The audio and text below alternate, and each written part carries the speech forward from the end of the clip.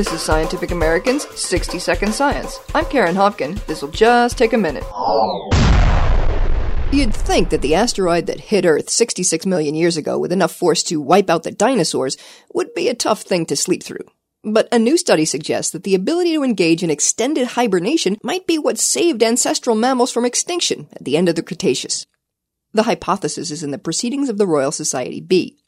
It's thought that global wildfires engulfed the planet for a year or more after the Chicxulub impact. That's a long time to stay out of harm's way. Small mammals most likely burrowed underground, but could they last that long without coming up for air? Yes, if they were hibernating. We know that bears can sleep through winter, but bunny-sized Madagascar mammals called tenrecs have got that beat.